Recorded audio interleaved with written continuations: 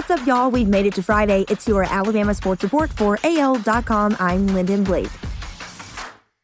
On April 29th or April 30th, Alabama's Nick Saban will become the SEC coach who has produced the most players picked in the NFL draft.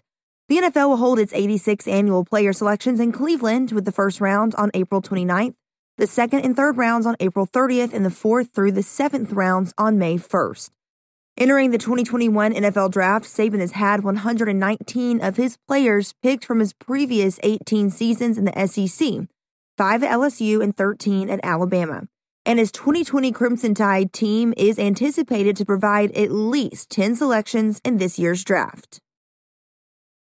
The new transfer rule passed by the NCAA on Thursday will allow for football and men's basketball transfers to play immediately after their first move without having to sit out a season.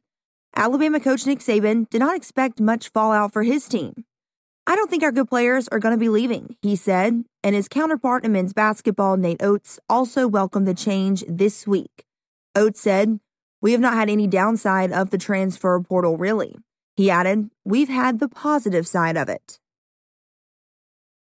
Alabama baseball's recent winning streak added a rivalry walk-off to the list. The Crimson Tide's fifth straight win came via a 10th-inning walk-off to beat Auburn 8-7 at Sewell Thomas Stadium.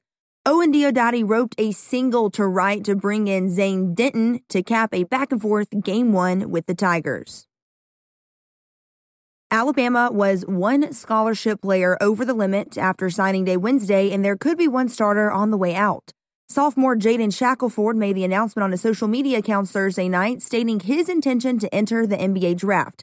He will not hire an agent, per his announcement, so he could return to school. Teammates John Petty and Herbert Jones did just that last year when they opted for a senior year originally after entering the draft. That's your Alabama Sports Report for AL.com. I'm Lyndon Blake.